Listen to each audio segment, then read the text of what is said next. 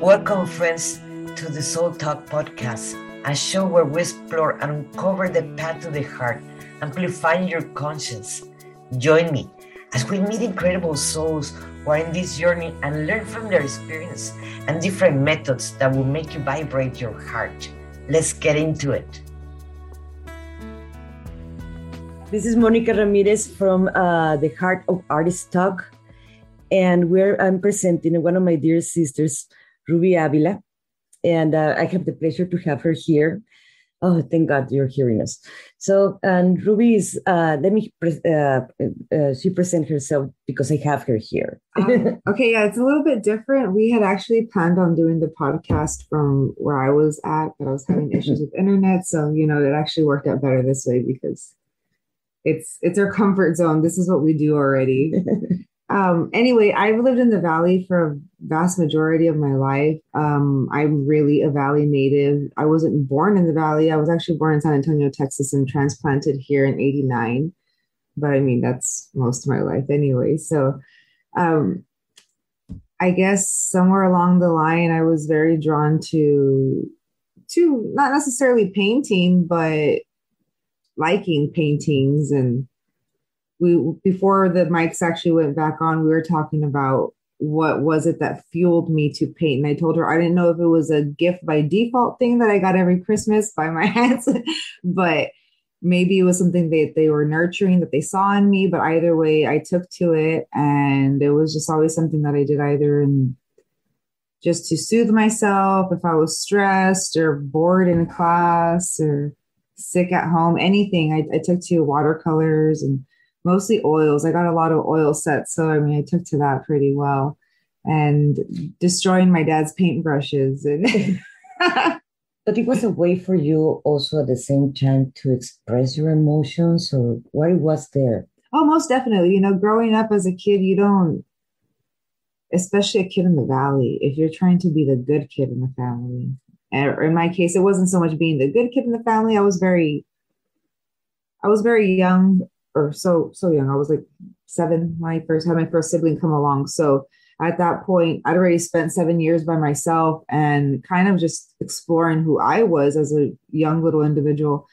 And you don't have a lot of outlets at that age. And it's not like you hop in your car and go anywhere. You kind of just stuck at home. And at that point, I think it was, a little bit different. The area that we lived in, there wasn't a whole lot for us to do, or for me to do anyway. And it was a way to express myself, without making too much noise or getting into trouble. And when you're the firstborn, you're a pleaser. You please your parents. Before we continue, I just wanted to remark a little bit of the biography of Ruby, that her work is being exhibited in museums, in cultural centers, among private collectors, and in the following areas: in the Rio Grande Valley, in Dallas, San Antonio, San Marcos, Texas, Houston, Texas, El Paso, Texas, Washington, D.C., San Francisco, California, Los Angeles, California, Piedras Negras, Mexico, Venice, and Bari, Italy, where there is a permanent art exhibit in Venice of her work. She's also a curator of Art Awakenings, cultural events where she organized art exhibits and helped other artists too at the same time. So she is a professional international artist. Just to remark that from my dear sisters. You see, you forget that. You deserve to talk about that, because in my experience, they have teach us a society, the ego is bad. Don't believe too much in yourself, because if you believe too much in yourself, you are just an egoistic. So you stop believing who you are. So it is very hard to talk about you in the biographies, because we're trying to control the ego, but then we stop believing who we are. Right? Yeah, absolutely. She's reading this, and it's, yes, I have curated art shows and I've exhibited in many places, and I forget that. It is part of the ego, because you're scared to take that on. And you're scared to own it. You really are scared to own it, even if it's something good and not necessarily something to feed the ego. As an artist, you are either very inflated or you're very, I guess, deflated, because you have absolutely no There's the ups and the downs, it's a roller coaster. It really is. How was it in your stage of creation? Because we all are different. We all artists. We go into different stages of creations, and we have different needs. And when we are going to create, we have a process. But also, you have a daughter. Yeah. So, how that process of creation go with you with your own daughter? Well, it's been a minute since I've painted, but the process is always the same. You don't sleep a whole lot. You don't sleep a whole lot. You still have to wake up early in the morning and get your child ready for school and go to meetings and go to work. And you're running on about maybe 2 hours of sleep or none at all if you're crazy like us. But do you have a ritual? Because I do have a ritual when I paint. It's ridiculous, but I have my ritual every time I'm gonna start a new canvas. I go into process. I have to clear my area, Yeah. put paints in certain way. It's just a ritual. So what ritual do you use? Well, I mean, my life has obviously taken on a very different dynamic within the last year, but there were times when I used to paint on the floor of one of our old places, and I loved painting by the window, and it was just me, a shop light, my easel, and just bunched up in this little corner by the window painting. And I loved my little spot. That was my favorite. And that's when my child was small, and I could keep an eye on her. And it was very peaceful. You say she says she remembers it, but she does. And I would rinse my brushes out in the bathroom, and everything was done in almost complete silence. If I listened to anything, it was like buds in my ears. I was a night owl to the extreme. I was very delirious a lot of the time. I don't remember a lot of what happened during several years there. I don't know how I was functioning. You skip down the line, we're in a new home, and I felt like painting one day. I needed a new space, and I just half-assed it. I didn't even paint the room completely. I painted half of it until it just felt different. And there was a space big enough for brighter light to bounce off the walls. And that's where I painted, also on the floor. It was just my favorite way to paint. From there, I moved out of that room and I took on an entirely different room in the house, which was the garage. And at that time, it was very odd because I'd stacked up palettes that I'd collected. I think they were like Pepsi palettes or something. And it was just so cozy to have a little platform. And I was completely surrounded by all my canvases. And I sat there probably for about a week without sleeping, just staring at these blank canvases. And they were really overwhelming. In fact, that was the beginning of the collection that's behind me. These paintings were exhibited in the in STC. It is the South Texas Community College here in the Valley, and also they were exhibited somewhere else. I have no idea. I wasn't living here anymore. I remember they were exhibited somewhere else too. And well, how do you choose the colors that you're going to use? Because also every single artist, painter, they have their own palette, their own colors that they use, and it has to do with I don't know, with the personality or the mood or what. How do you choose your palette? No, honestly, I had to turn around and look at the pieces I did have because several of them were from a different collection. So there's a few collections all thrown together here, and the palettes are very different in both of them. One of them is very, I don't know if it's politically correct to say it or not, but very ethnic looking. There's a lot of desert tones in it, and I think during that time I was kind of channeling a lot of my Mexican heritage, my Mexican roots there. And we had taken a pilgrimage to New Mexico, and there was just a lot of stuff that was going on that inspired these colors. It was a very introspective time in my life. The last ones, though, it was a lot of discovering other females. there was just some nasty stuff. There is nasty stuff going on in the world, man. And females get taken advantage of a lot. And I mean, with sex slaves and the whole nasty sex trade and whatnot, this last collection anyway, it was just very inspired by that. But I'm very subtle in the way I portray things, and I wanted them to look a little bit dreamier. And of course, I wasn't going to demean anybody by painting something grotesque, because that's not my style. I mean, that is some people's style, but not mine. And they're very soft. They're very, very soft. The colors in them are soft. Some of them are bold, but only because I needed to portray night in them. So they are like more solid colors, more bold colors that I chose for that. And how long it takes you to create a painting? I mean, if you go from the beginning, for part of this one, I sat there for a week in the dark, like not sleeping, without doing anything. So if you count 14 that, hours, 16 hours a day.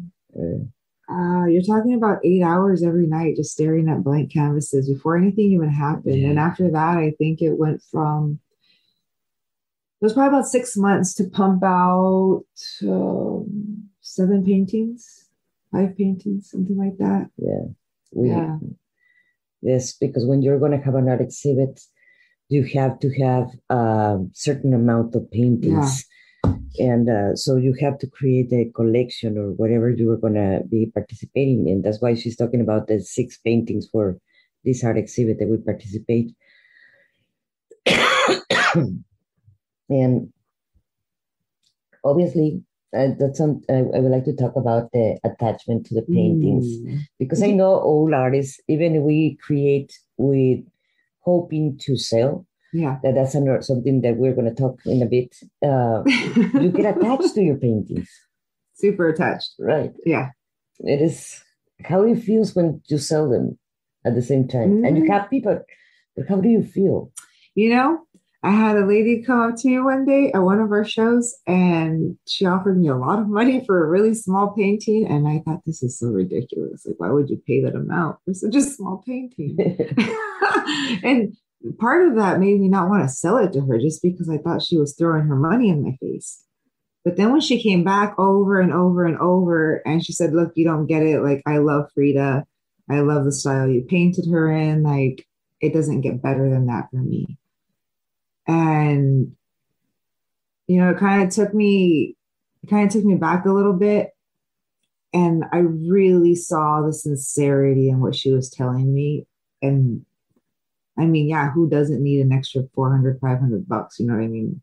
Anybody could use that. But I still didn't want to sell it to her. She left, and I think I probably cried on the way home or bitched a whole lot.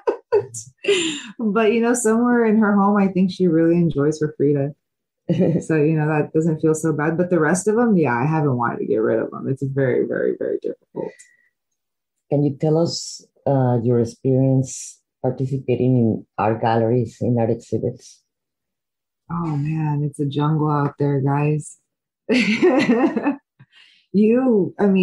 an artist, the world is your stage. It really is.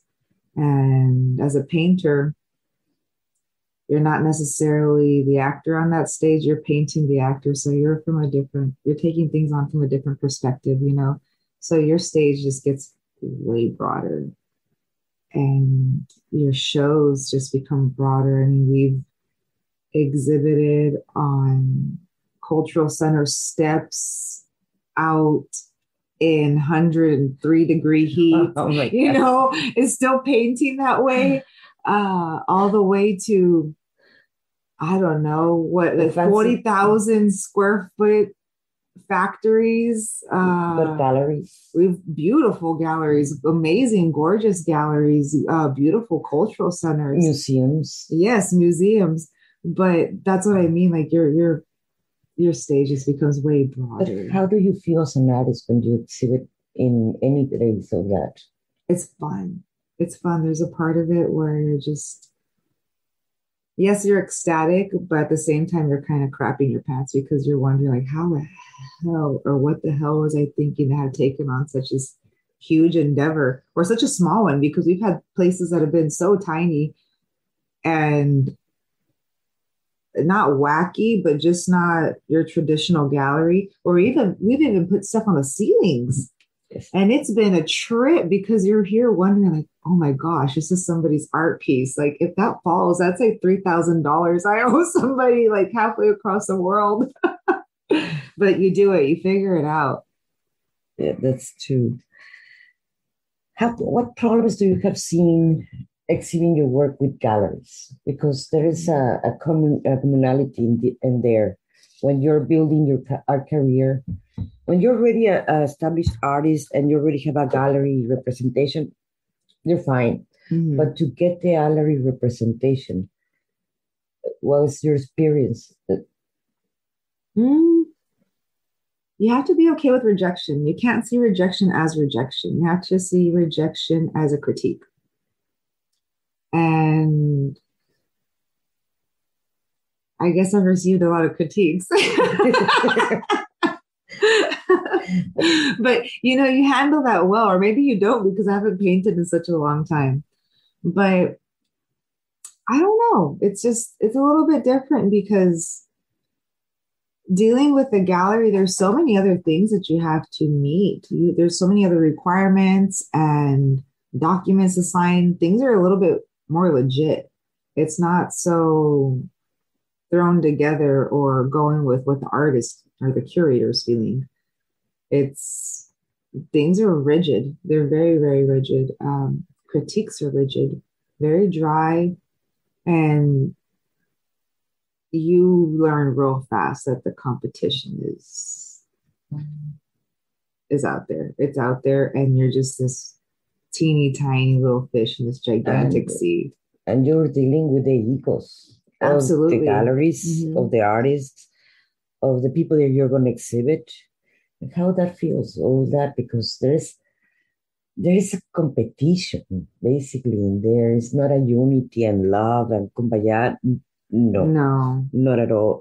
How it is. Yeah, they're definitely not kumbaya hippies. Yes. Definitely not. No, these people, they don't care. I walked half a mile on a broken foot with, I don't know, 13 paintings to have to walk back half a mile on a broken foot with 13 paintings.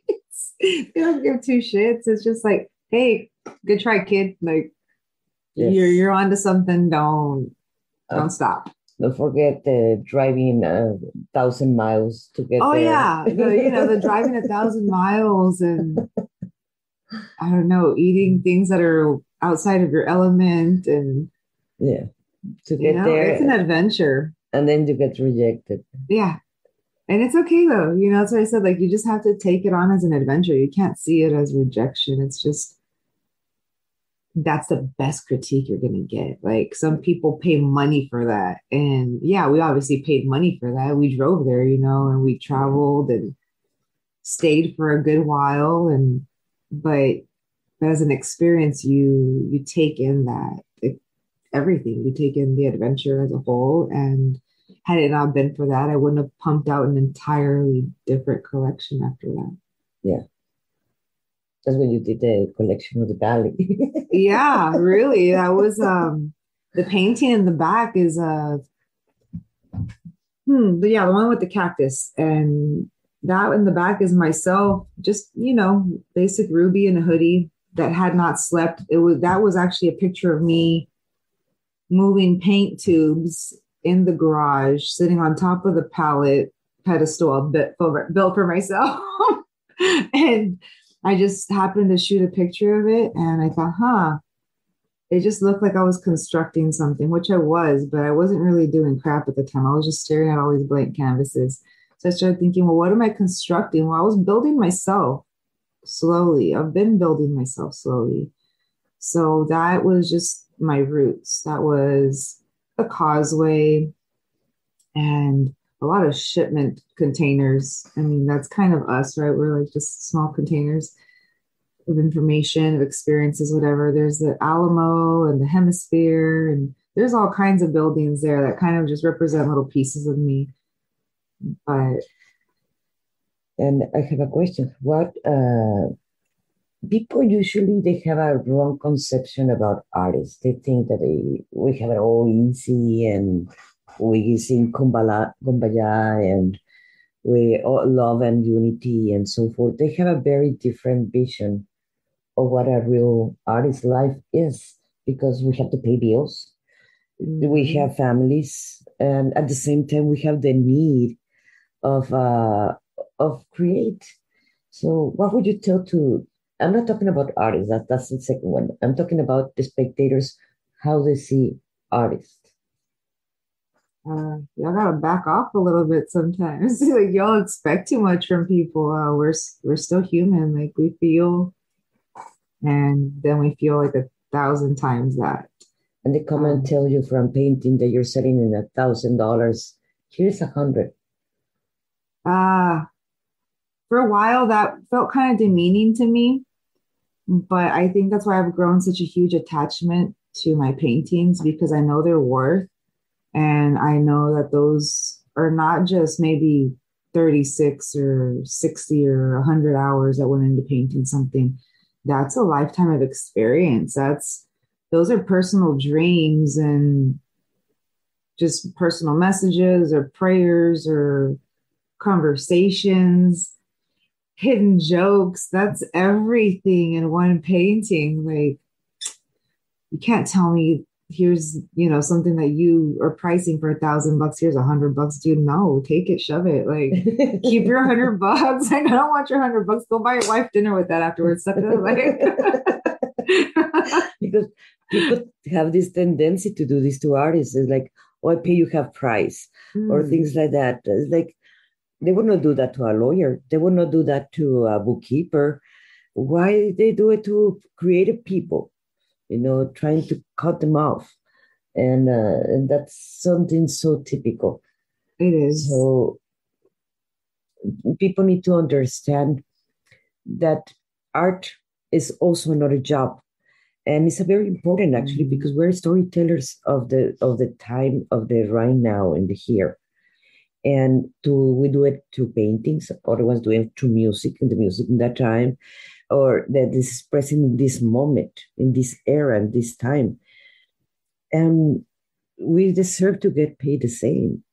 And that's why I wanted to do this podcast, Mhm.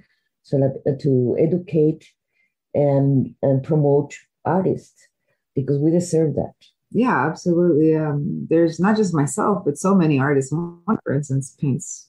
She's been painting like way longer than I have, and I've seen people try to lowball her on her stuff, and she knows. Sometimes I just threw that together and I painted that on a cigar box because hey, I had to go to a fair, whatever. I had to show up with merch.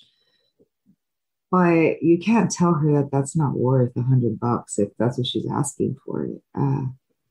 No, she's got a nice, long resume tucked away that says that's not worth $100.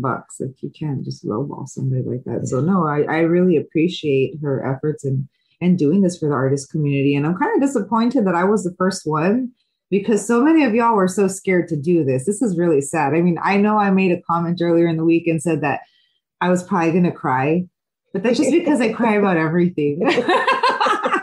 I laugh too hard and cry. Artists usually are shy. Artists are usually, it's very hard for they just like to present their work and hide behind the scenes. You Yeah. go to an art gallery and an art opening, the artist is in the background. It's between all the people, but they are just shy to tell you, oh yes, this is my art piece. That's something, that a tendency that artists had after two galleries that I had for many years. And that's what I learned. The artists are gonna hide. Just a few of them are actually gonna show up and actually say, oh yes, this is my piece. But the majorities are gonna hide. And that's something that it is hard to get out of your shell. It's hard to, I know, to do a podcast, but we deserve to be listened, and we deserve to be seen, and we deserve to be appreciated. We're storytellers again. That's my best description of an artist. Or what will be your best description for an artist? We are storytellers. Even as a bartender, what I do during the day, all I do is tell stories all day long. Like I hear, oh, Miss Ruby, you're so full of stories. I am. I'm absolutely full of stories. I soak in everything around me, and everything can become a story. This will be a story one day. Yes. This will be the butt of many jokes. And what would you tell an artist that is just starting their career? What advice? You gotta grow a tough skin. You gotta grow a real tough skin. There's like, I don't know how they say that there's no crybabies in baseball. Yeah, there's nothing but crybabies in art. But I don't know. Cry, wipe up your tears and move on. Like if you're gonna cry about it, paint it, because otherwise you're not doing anything about it. And exhibit your work, guys. It's like I have gone to many garage sales, literally, when artists have died and their family are selling their art in a garage sale. Why? Because they were too afraid to exhibit their work. They and the family did not appreciate it because they were unknown artists. And you want to actually create who you are. You want to create you're creating something and you're leaving a legacy. And if you leave a legacy, probably your family are not going to sell your art in a garage sale. So show your art, exhibit your art, have the guts. We all can do it. We did it. And what else would I like to add to that? It's okay to take a hiatus. It's absolutely okay to take a hiatus. Many artists have done it. I think as hard as other people are on artists, we're even harder on ourselves. We can have the tendency to become very depressed if we're not creating. We feel very tiny when we're not creating, and sometimes we feel very huge when we are. But it's a combination of the two all the time. But it's just don't be as harsh on yourself. Like, just even if you aren't necessarily painting anything at the time, just soak it in. Don't forget to soak in every single moment, because that's going to fuel something. That will feel something along the way. I mean, I feel it. I get the itch every once in a while, and I might just be watching anime in bed, but I pull out pens and my bed's covered in markers and paper and all kinds of stuff in no time. But it's just, you don't just give it up entirely. I mean, there's no real hiatus for a painter or an artist. It's just, you might be hiding from society, but the art's just still with you. It doesn't go anywhere. Yes, because also artists, we have artist blocks. Yeah. And I believe writers have writer blocks, also musicians, actors, all of us, all the artists in general, we have blocks. How do you deal with them? It's a tough one, but we all pass through that. How do I deal with them? That's a tough one. It varies. When I was living in Colorado, for instance, I wasn't really painting a whole lot during that time, but I think it's because I was just soaking in my environment. I hiked a lot and I took a lot of pictures. I just tried to find anything visually appealing to go to, whether it was a pretty background, or at the time I was also doing makeup. So I wasn't necessarily painting, but I was painting people's faces and creating art on people's faces every single day. So, I mean, either way, I was still finding an outlet to create. There's like I said, there's no such thing as a real block necessarily. You just haven't emerged back into society again. And it's like changing media. It's like I notice it with myself when I go to an artist block, painter's block. I go then to the writer's block, or then I go to the sculptures, doing the sculpture, and then so forth. And then after that, I go again to painting, and like that. That's how I deal with the blocks that I go through, and just changing scenery. Yeah, absolutely. I think I tend to do it with jobs though, because I feel like I can tackle both at the same time. For instance, now I make drinks, and at one point I was very artistic. At one point I was baking, and that's also creating. And people look to you for that. Like you become a person's favorite baker, you become a person's favorite bartender. Um, and it's funny because the whole time that you're creating things, you don't even realize that you're kind of your own therapist. And then you become the therapist for others, whether they're eating their feelings or drinking them away. You're like at the back, you're in the background. You're somehow But you also always had a facility. You're a natural healer, but maybe, but it's I don't know. It's or maybe it's just having a way with people. I don't know what it is, but it's just I don't know. Artists are charismatic people, and if they're not doing what their specialty is, they're gonna find another one, like what you do. what would you differentiate an artist from a regular people, like someone that do not paint or do not create anything, play music or sing or act, or someone that is not into the art world? What is the difference between the creative person and the non-creative person? Mm, I think there's those that appreciate the creation, and then there's those that have to create. Maybe they don't have such a large appreciation because they're not as educated or they're not as what some people would say cultured, but um, that can grow. I mean, an appreciation for something can grow, a love for something can grow. It's just, like you said, the artist has to not be so scared and just come out of their shell more and educate their their community really that, hey, I'm here. This is us. Like really, when we paint, we're painting everything around us. And this, I mean, they're as much a part of the painting as our small story is a part of the painting. Maybe they just don't see it that way yet.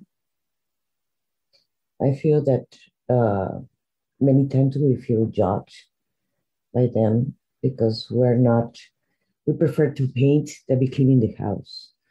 We prefer to start creating something that start dusting or washing clothes. We still do it, but if you ask us what we prefer to do, is obviously we will create.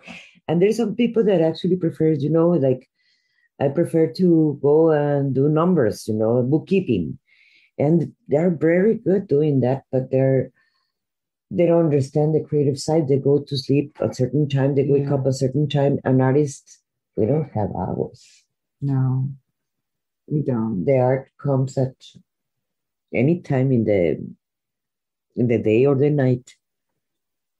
Yeah, it does. And in many forms, I tattooed my toes in the middle of the night a few weeks back, just out of nowhere.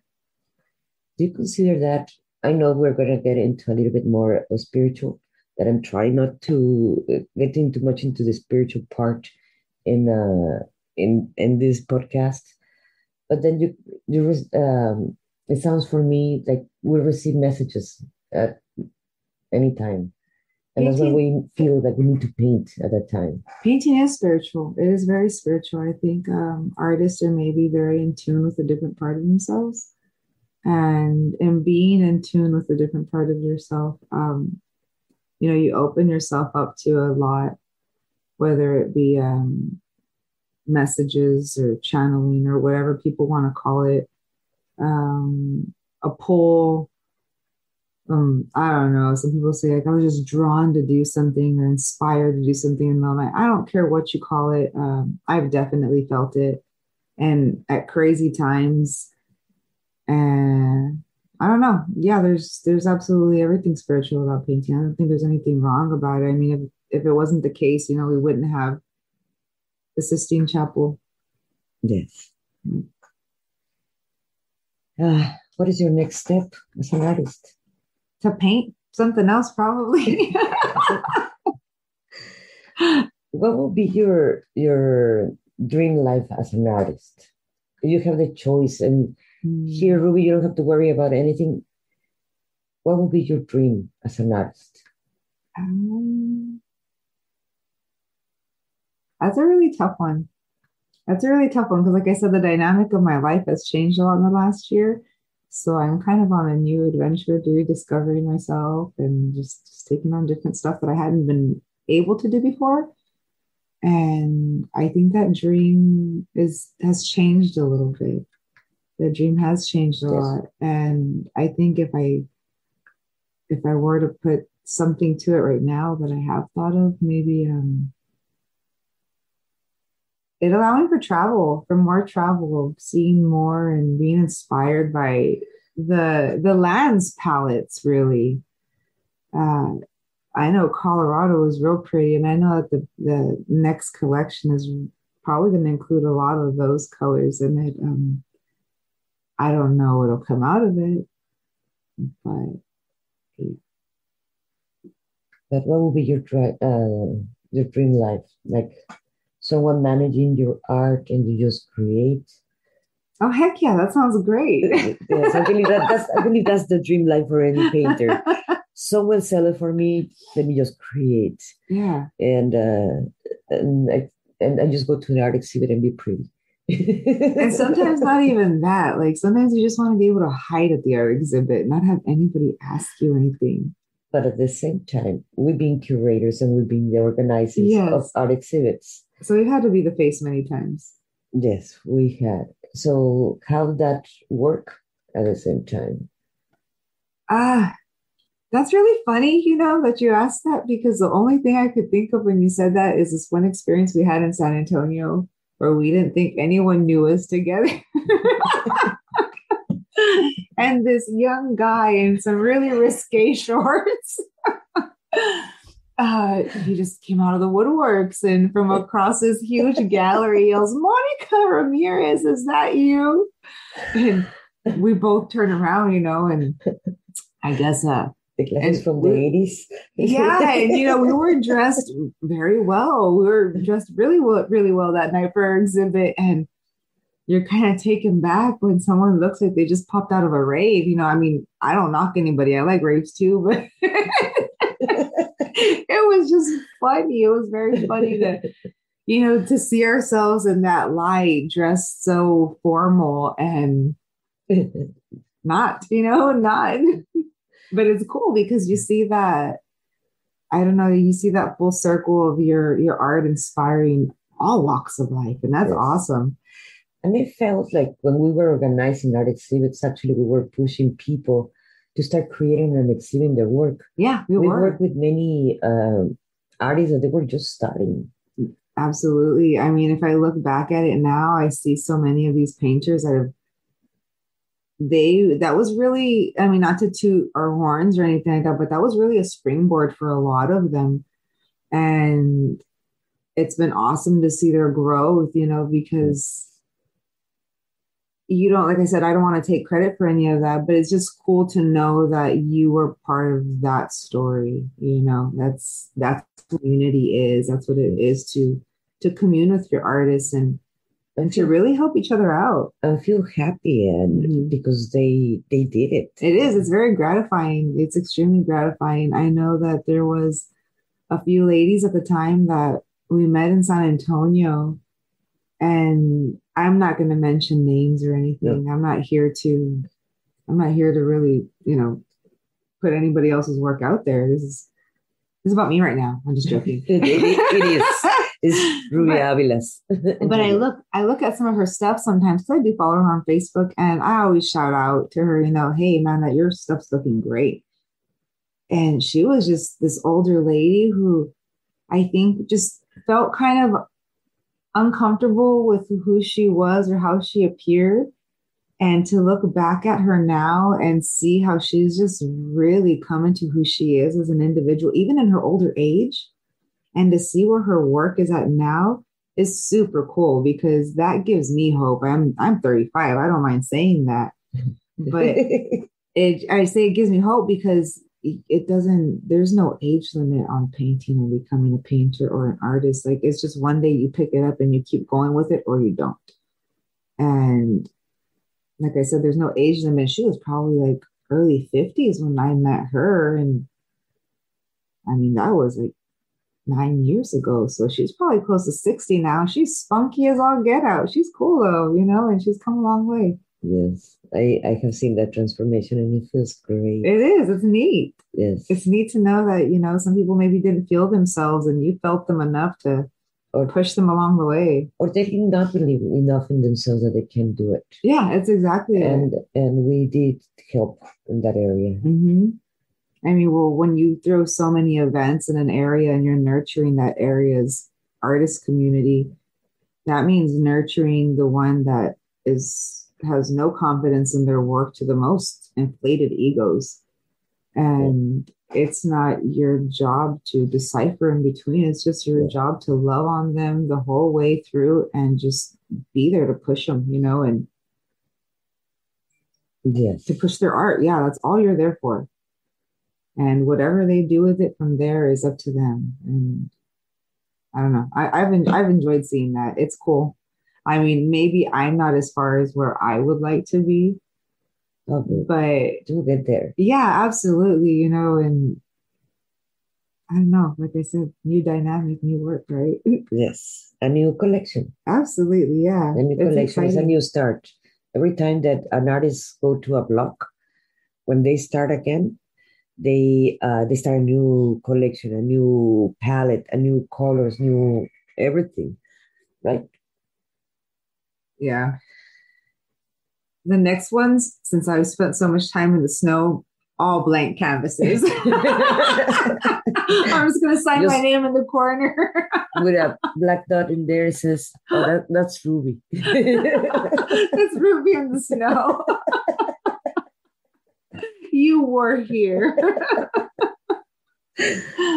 Do you have something else to say before we close down? My coffee got cold. And the next week, in the Heart of Artist Talk, we're going to have Cari Franco. That her art, she also do art exhibits, and she's going to start a podcast too. Really and cool. She's part of a group of artists that they're all females from Pintoras Mexicanas. That we are part of it too, and it's going to be in Spanish. I just let you know. Then hopefully I'll see you the next week. Thank you, guys. It was our pleasure. It was fun to have you here. And you see the replay, just please hashtag replay. I will appreciate that. Thank you. Bye-bye. Thank you for joining me today. I would love to share with you my transformational system, Path to the Heart, that I created just for you.